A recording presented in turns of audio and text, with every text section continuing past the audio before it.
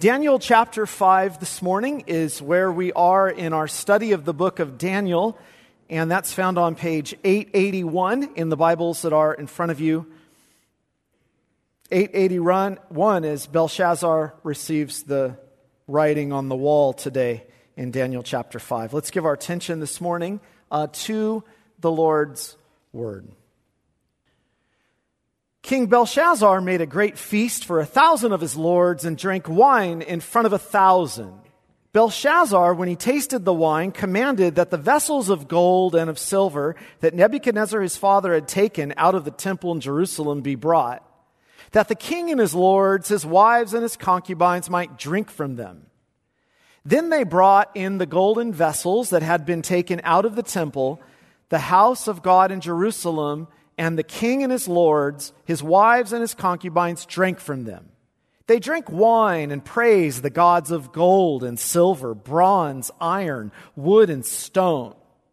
Immediately the fingers of a human hand appeared and wrote on the plaster of the wall of the king's palace opposite the lampstand.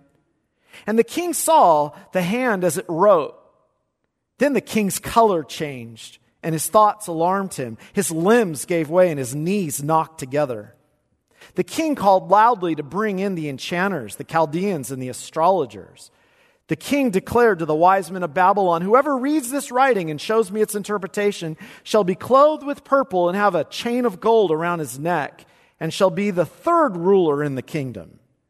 Then all the king's wise men came in, but they could not read the writing or make known to the king the interpretation. Then King Belshazzar was greatly alarmed, and his color changed, and his lords were perplexed. The queen, because of the words of the king and his lords, came into the banquet hall, and the queen declared, "O king, live forever. Let not your thoughts alarm you or your color change. There is a man in your kingdom in whom is the spirit of the holy gods. In the days of your father, light and understanding and wisdom like the wisdom of the gods were found in him. And King Nebuchadnezzar, your father the king, made him chief of the magicians, enchanters, Chaldeans, and astrologers, because an excellent spirit, knowledge, and understanding to interpret dreams, explain riddles, and solve problems were found in this Daniel, whom the king named Belteshazzar. Now let Daniel be called, and he will show the interpretation." Then Daniel was brought in before the king. The king answered and said to Daniel, "You are that Daniel, one of the exiles of Judah, who the king my father brought from Judah. I have heard of you that the spirit of the gods is in you, and that light and understanding and excellent wisdom are found in you. Now the wise men, the enchanters, have been brought in before me to read this writing and make known to me its interpretation. But they could not show the interpretation of the matter. But I have heard that you can give interpretations and solve problems. Now, if you can read the writing and make known to me its interpretation, you shall be clothed with purple and have a chain of gold around your neck and shall be the third ruler in the kingdom." Then Daniel answered and said before the king, "Let your gifts be for yourself and give your rewards to another. Nevertheless, I will read the writing to the king and make known to him the interpretation.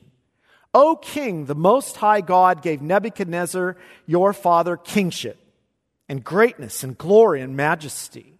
And because of the greatness that he gave him, all peoples, nations, and languages trembled and feared before him.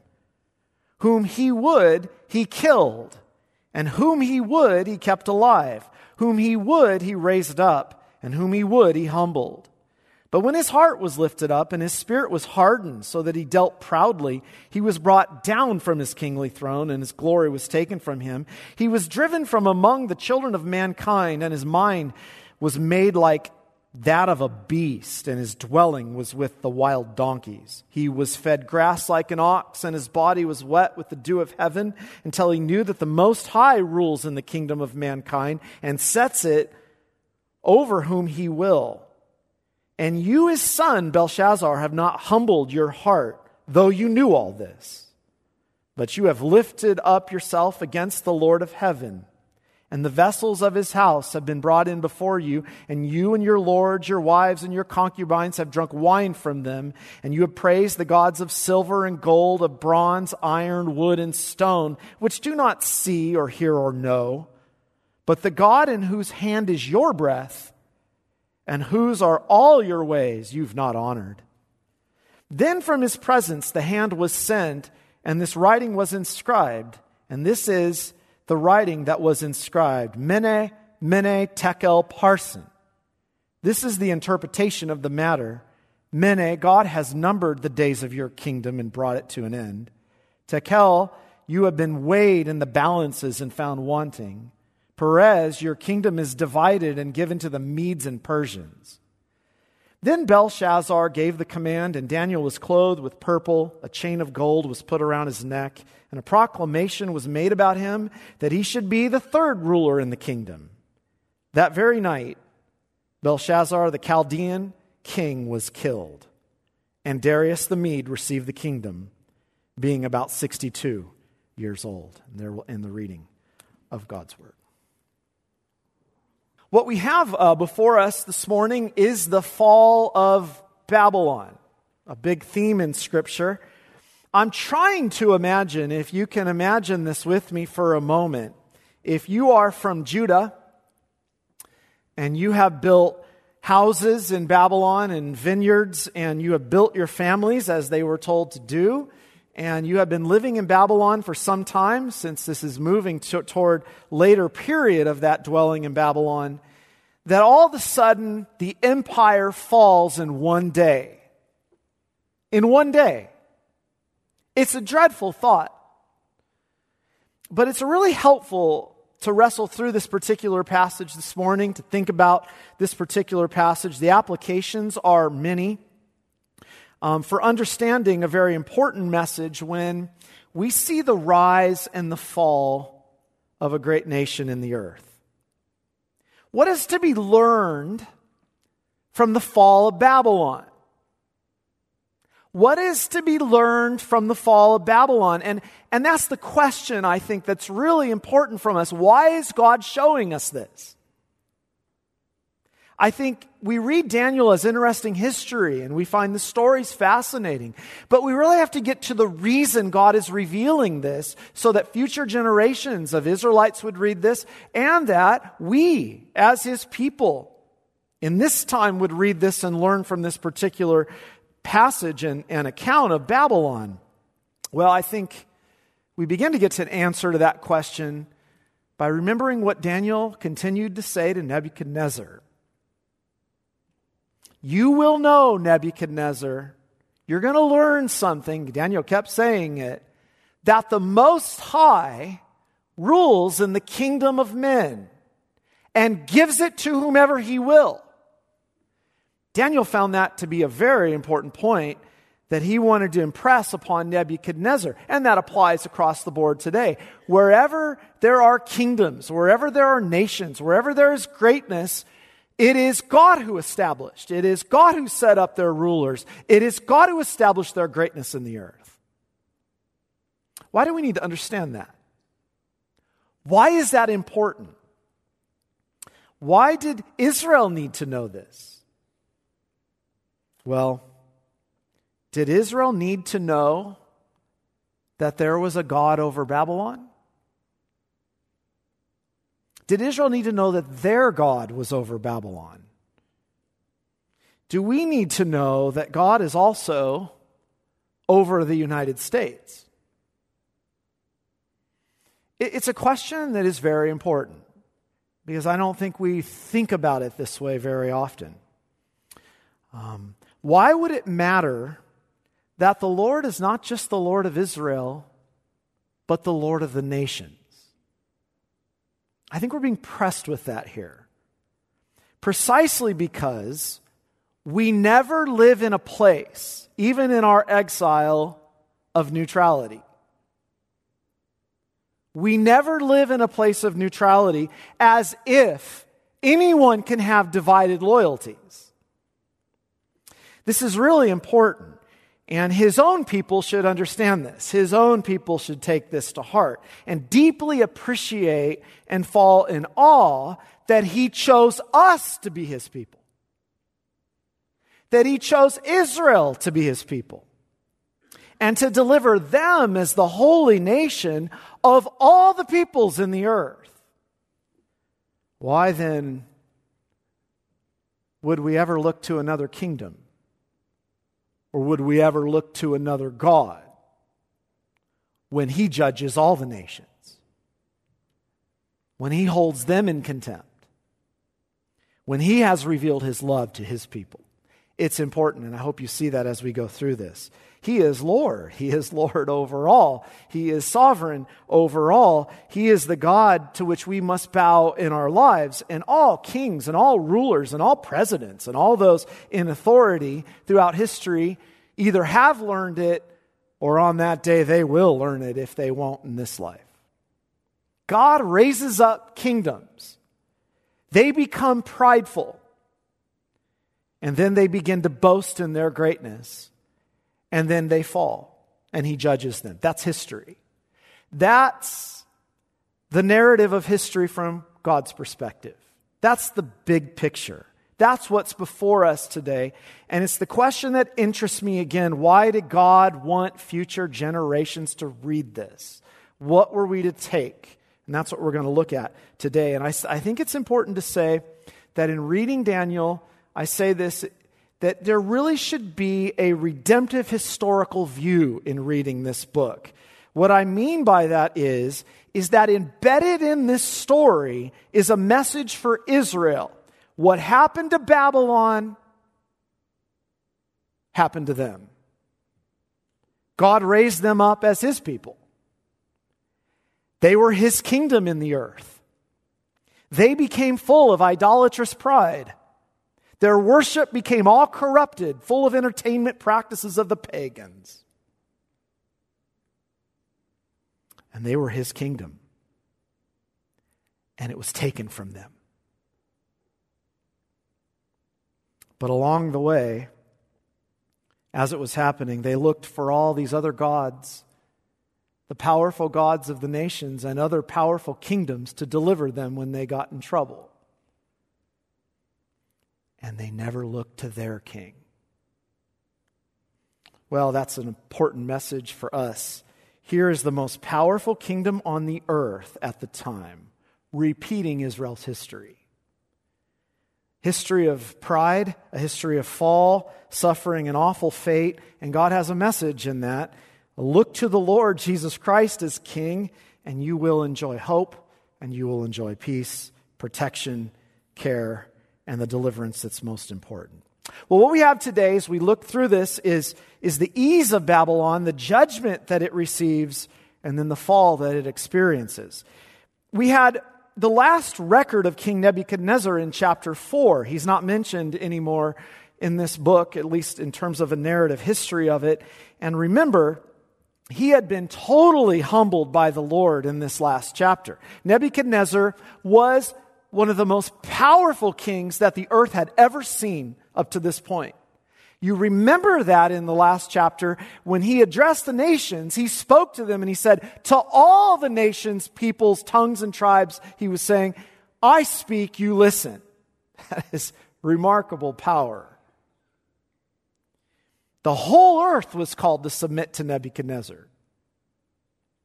But what Daniel keeps impressing on us is that the greatness of Babylon and Nebuchadnezzar's kingdom was the Lord's doing. The Lord had raised them up. But now we move to the last days of the empire. Fast forward, we're moving to the last day of the empire, actually, here. The text begins with Belshazzar, his son, who's ruling in Babylon. The entire record of Belshazzar is totally unimpressive. The opening scene is a party. We read that Belshazzar made a great feast. 1,000 of his lords he gathers together in his palace that his father built. And they drank wine in the presence of 1,000. They are getting lit up in their kingdom.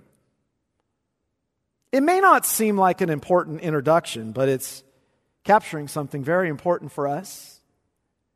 It's capturing the state of Babylon before she fell.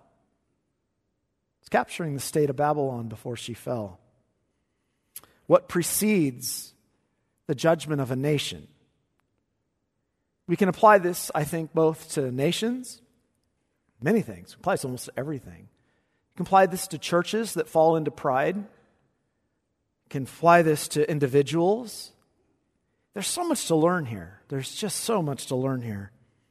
Nebuchadnezzar had built a mighty kingdom. I mean, it is remarkable what Nebuchadnezzar built in Babylon. He destroyed cities. He carried away plunder. He was the most powerful king in all the earth at that time of the earthly nations.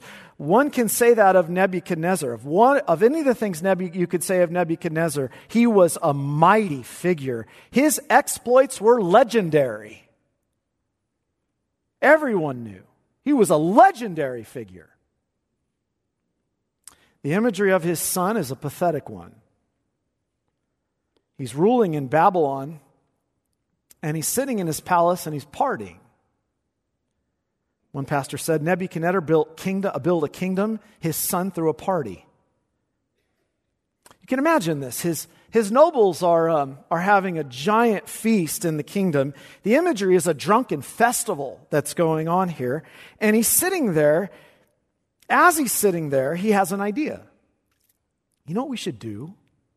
We should go get those golden vessels from the temple in Jerusalem. They're holy vessels.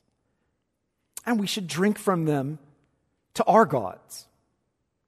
And so he does this. He knew exactly what he was doing. It was a total mockery of the God of heaven and earth, a challenge. You imagine, and you can imagine this, the imagery of leaders. And we can think of our leaders sitting in drunken prosperity and power. And one day they say, well, let's change the law. Let's change the law of marriage. And let's make it binding. Who is this God who gave marriage? Who is this God who gave marriage between a man and a woman? We will change that. See the idolatry in it. We will make it a religion to which everyone must bow. Think of the idolatries that have filled our land. Here's the imagery. The nation has fallen into total debauchery. The nation has fallen into drunken stupor in its prosperity, in its greatness. And they are totally intoxicated in their greatness, so they have no worries in the world. Who can touch us? Who can touch us? And so they strike at God himself. That's exactly what we have here. They strike at God himself. This is what we're living in. I don't know how we can't miss this. This is exactly what we're living in. What is lived out before us is a great attempt right now to dethrone the one who rules over the kingdoms of men, to dethrone the one who gave America its greatness. And here's what you see in nations before an impending fall. That's what we're seeing here. Here's what you see in nations before an impending fall. Whatever the nation once was, it becomes drunk on its prosperity, and the leaders are given to exalt themselves and their gods over the true God of heaven and earth. The nation is given to idolatry. I think you can make this case for every single nation on the earth that has become great and is gone today. That's Rome. Remember what God said in Ezekiel about Sodom and Gomorrah, the great cities of the plain? She and her daughters were arrogant, overfed, unconcerned. They did not help the poor and the needy. They were haughty and did detestable things before me. Therefore, I did away with them as you have seen. Overfed, unconcerned, abusive policies, didn't care for the poor. The whole thing became tyrannical. In any nation falling, what you see is The poor are disregarded. Justice is set aside. Ease characterizes life. And then, without them even realizing it, they are surrounded by enemies, blinded by their stupor.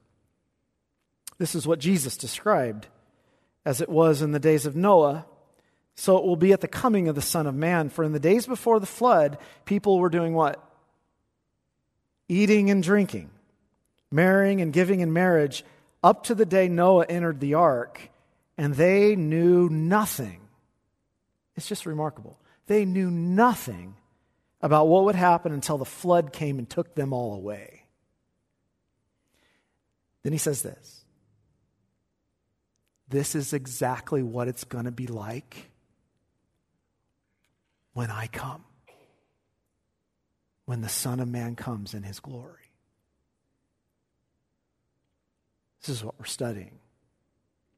The imagery is not a care in the world.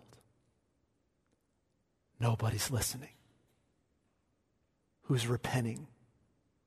Who's believing the God? They roll their eyes at the whole thing.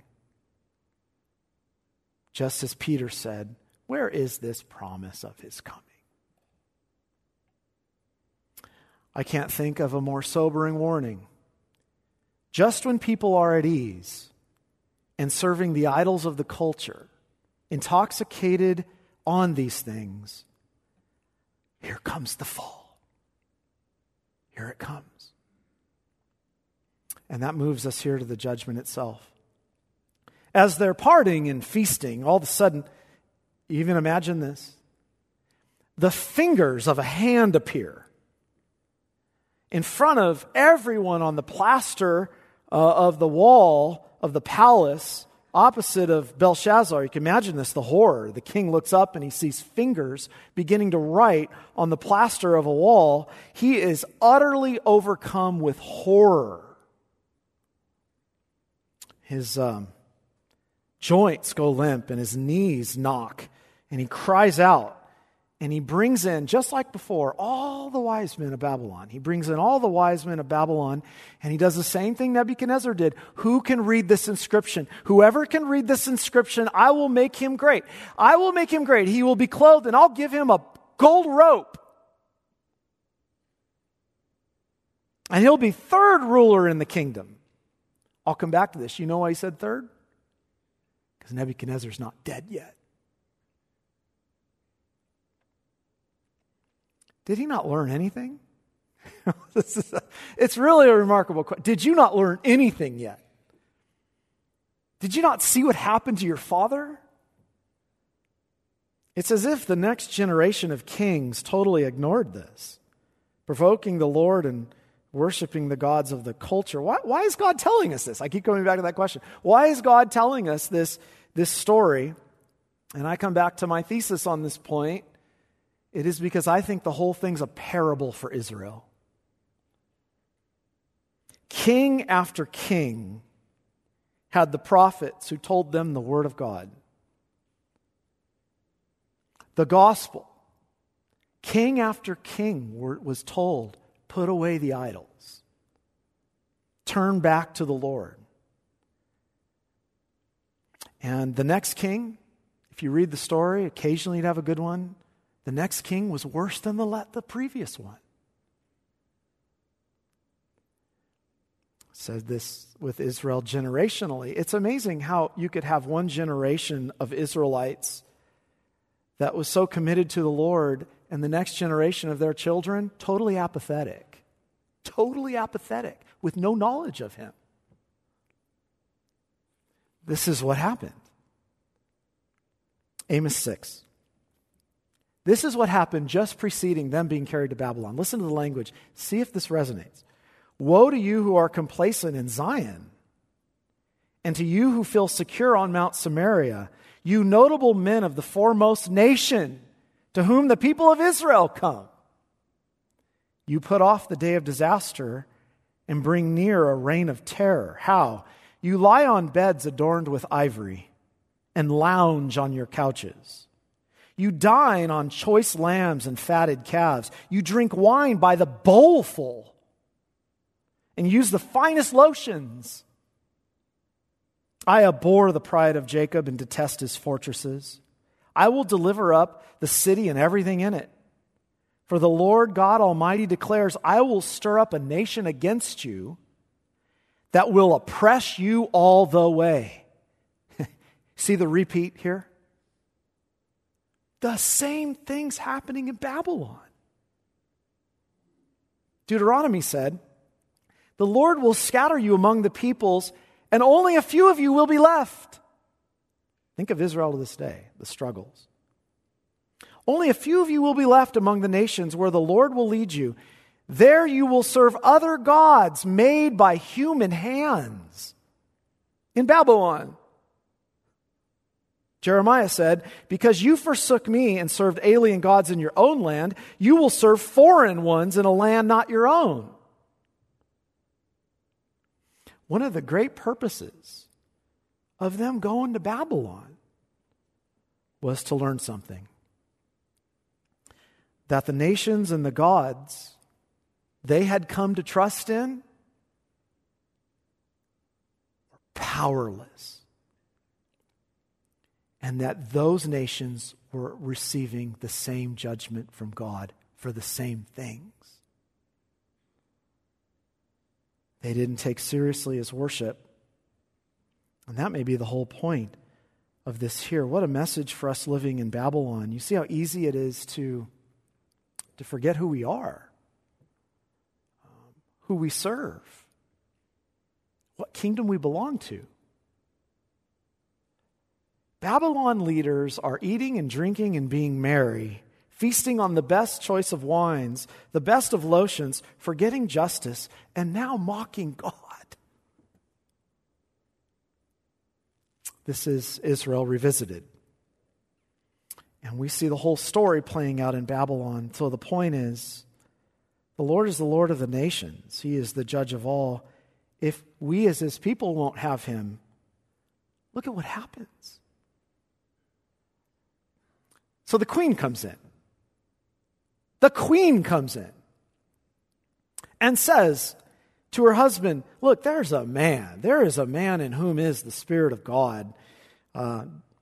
Daniel, your father made him great in the kingdom. He was chief of all the wise men. He can give the interpretation. He can explain this for you. So Daniel's brought before the king. There's no respect here. This dialogue is nothing like that. It's interesting. That's why I think there's something to do with Nebuchadnezzar. There's no respect here between these two. You can feel it in the discourse.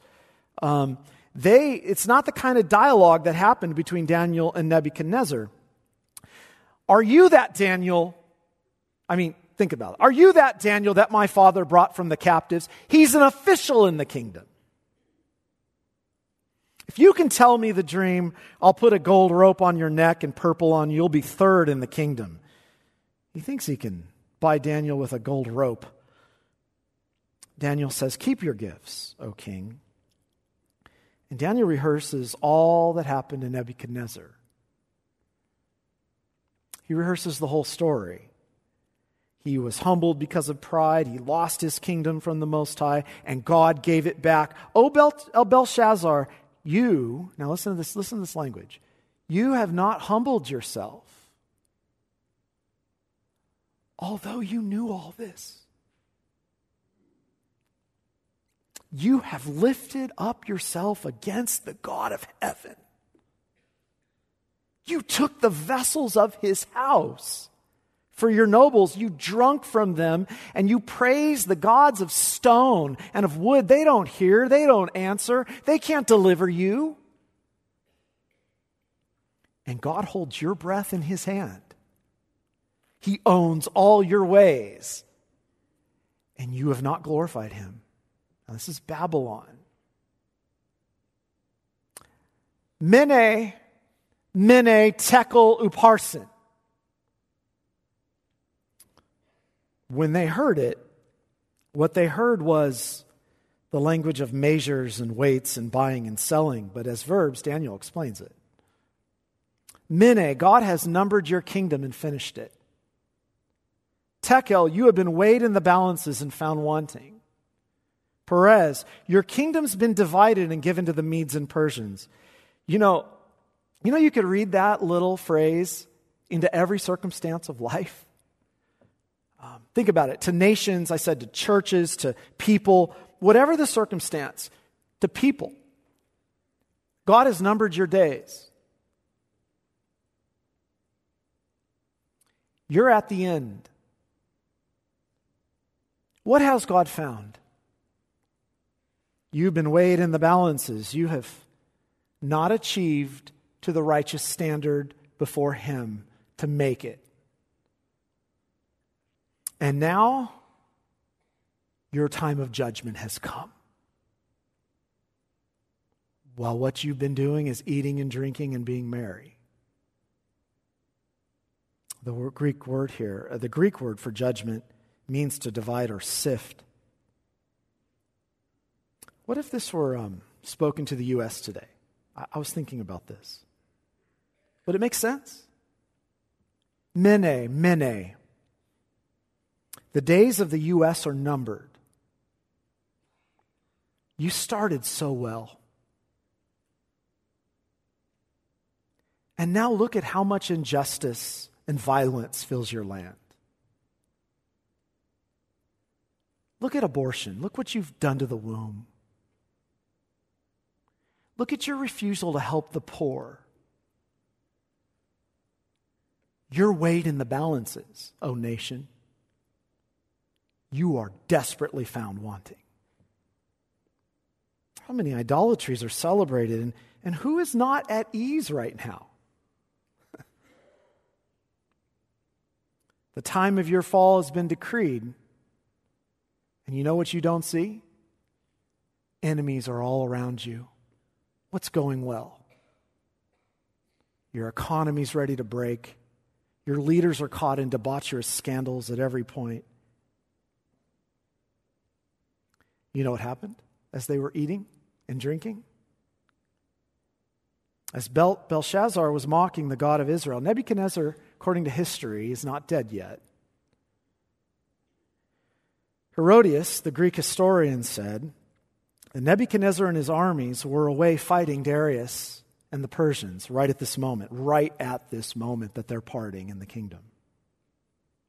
Nebuchadnezzar, right at this moment, had just been taken captive and killed by Darius.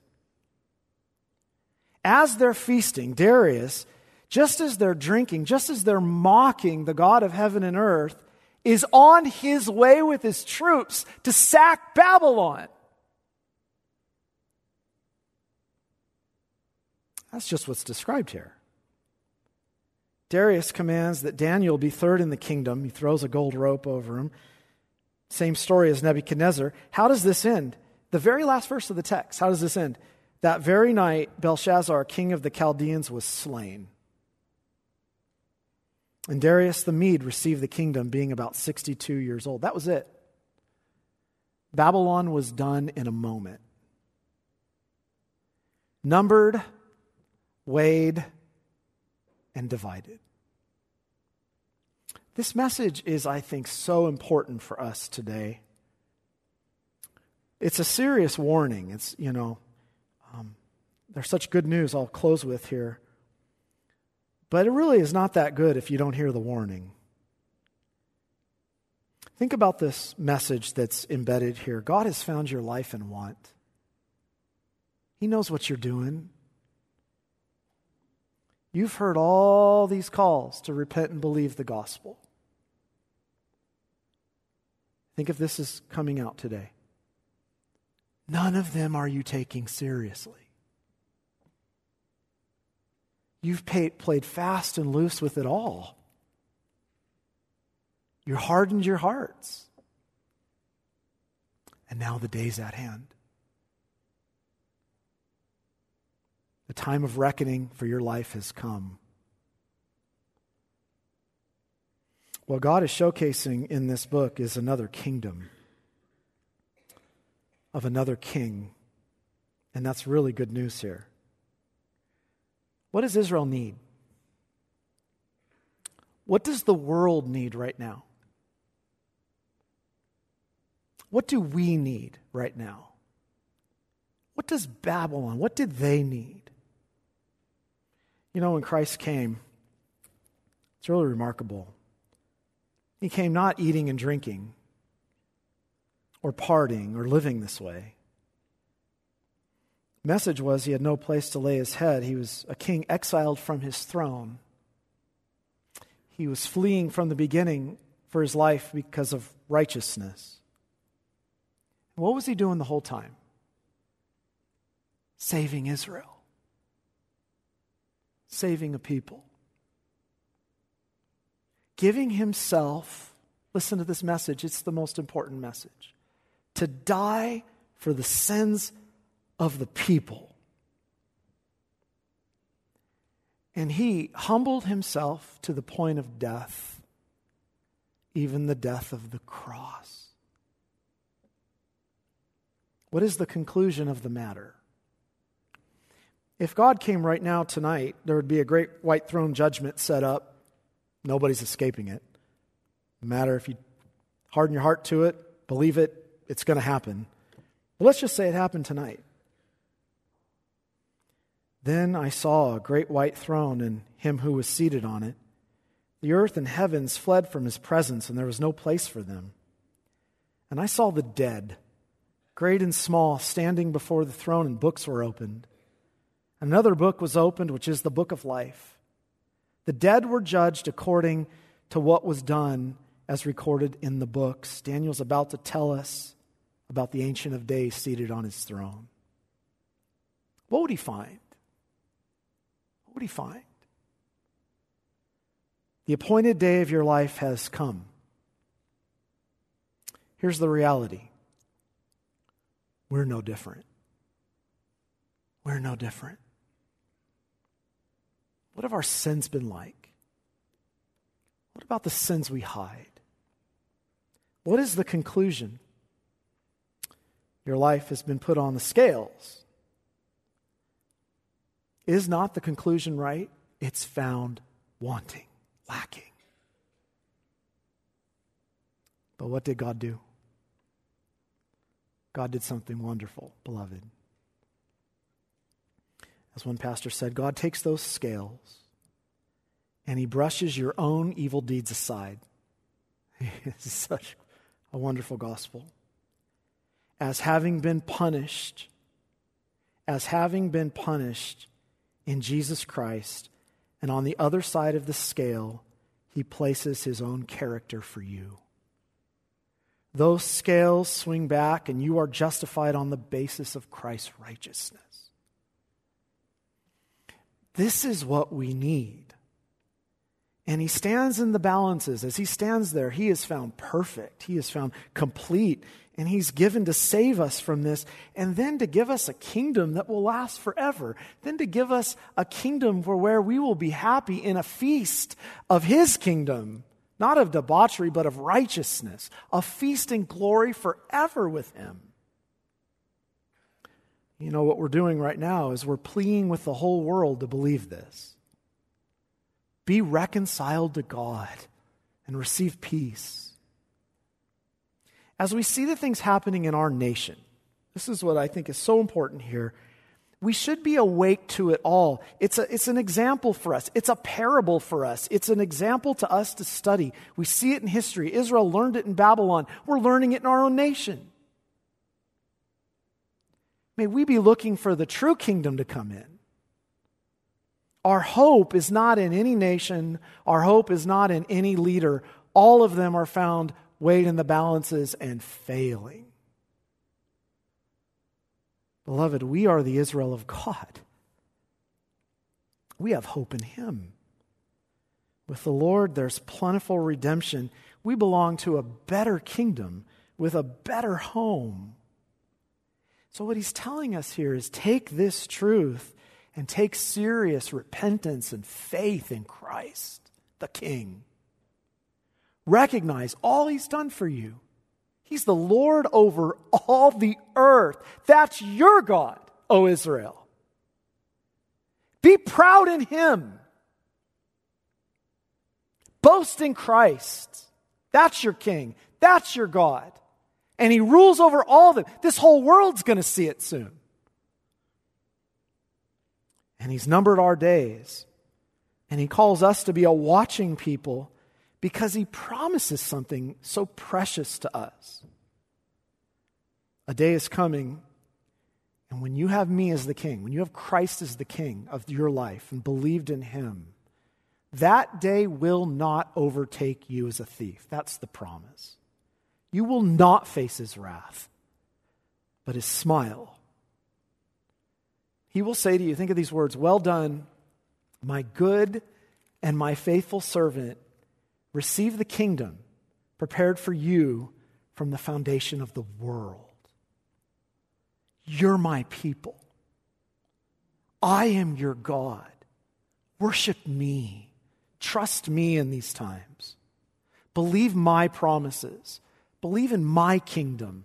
Seek first my kingdom and my righteousness, and I'll take care of you on all this other stuff. Give glory to Him in your life.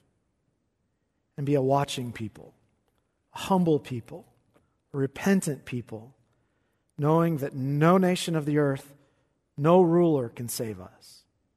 No false god of this age can deliver us. Only Jesus Christ alone is the way to the Father, the way to receive the true kingdom.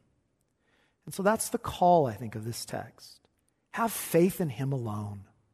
Believe in Him as His people, and know that He is a shelter for you. He will care for you. Kings and kingdoms of this world will fall, but you cannot when you have Christ as your Savior. Let's pray to Him. Heavenly Father, help us today to trust You, to believe You, and to rest in Your promises. We are so thankful that our God is the Lord over all the earth. You made all these things. You told that parable of the man who said, "Let me eat, drink, and be merry, and build up bigger barns, for I will live for many years and store up many goods." And that night his soul was required of him. Then, whose became all those things? Let us, O Lord, believe the gospel. Help us to trust You. Forgive our sins. Keep us from idolatry. And may we exalt the King who rules over all the heavens, who sits enthroned in righteousness over all the nations. Thank You, O Lord, for being our God and we Your people. In Jesus' name, amen.